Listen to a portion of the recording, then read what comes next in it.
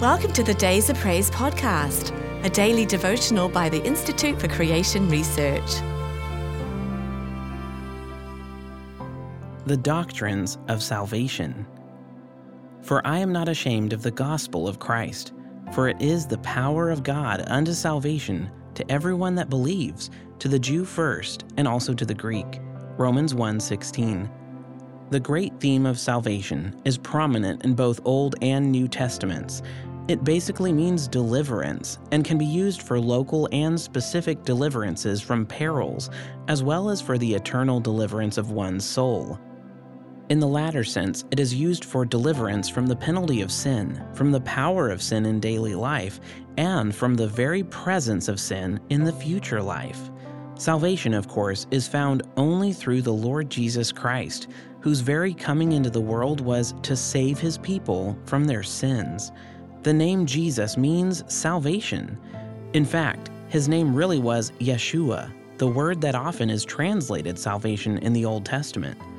Devout Simeon, after waiting for many years, took the infant Jesus in his arms, exclaiming by the Spirit, "Mine eyes have seen your salvation." The theme of salvation is so great, it embraces many major doctrines of Scripture.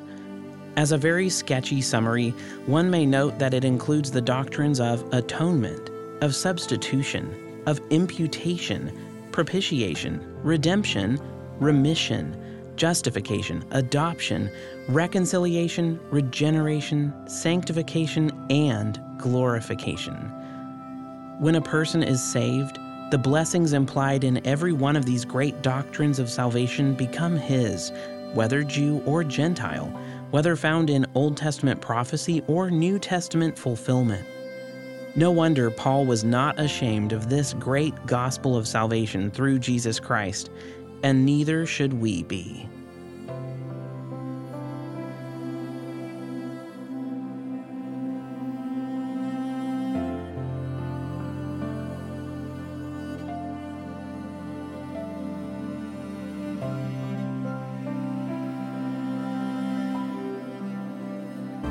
If you've enjoyed today's devotional, be sure to subscribe wherever you listen to podcasts, and please rate and review so more listeners can find us. To support ICR's ministry, visit icr.org/donate. Your gift of any amount helps us reach others with biblical truth and encouragement.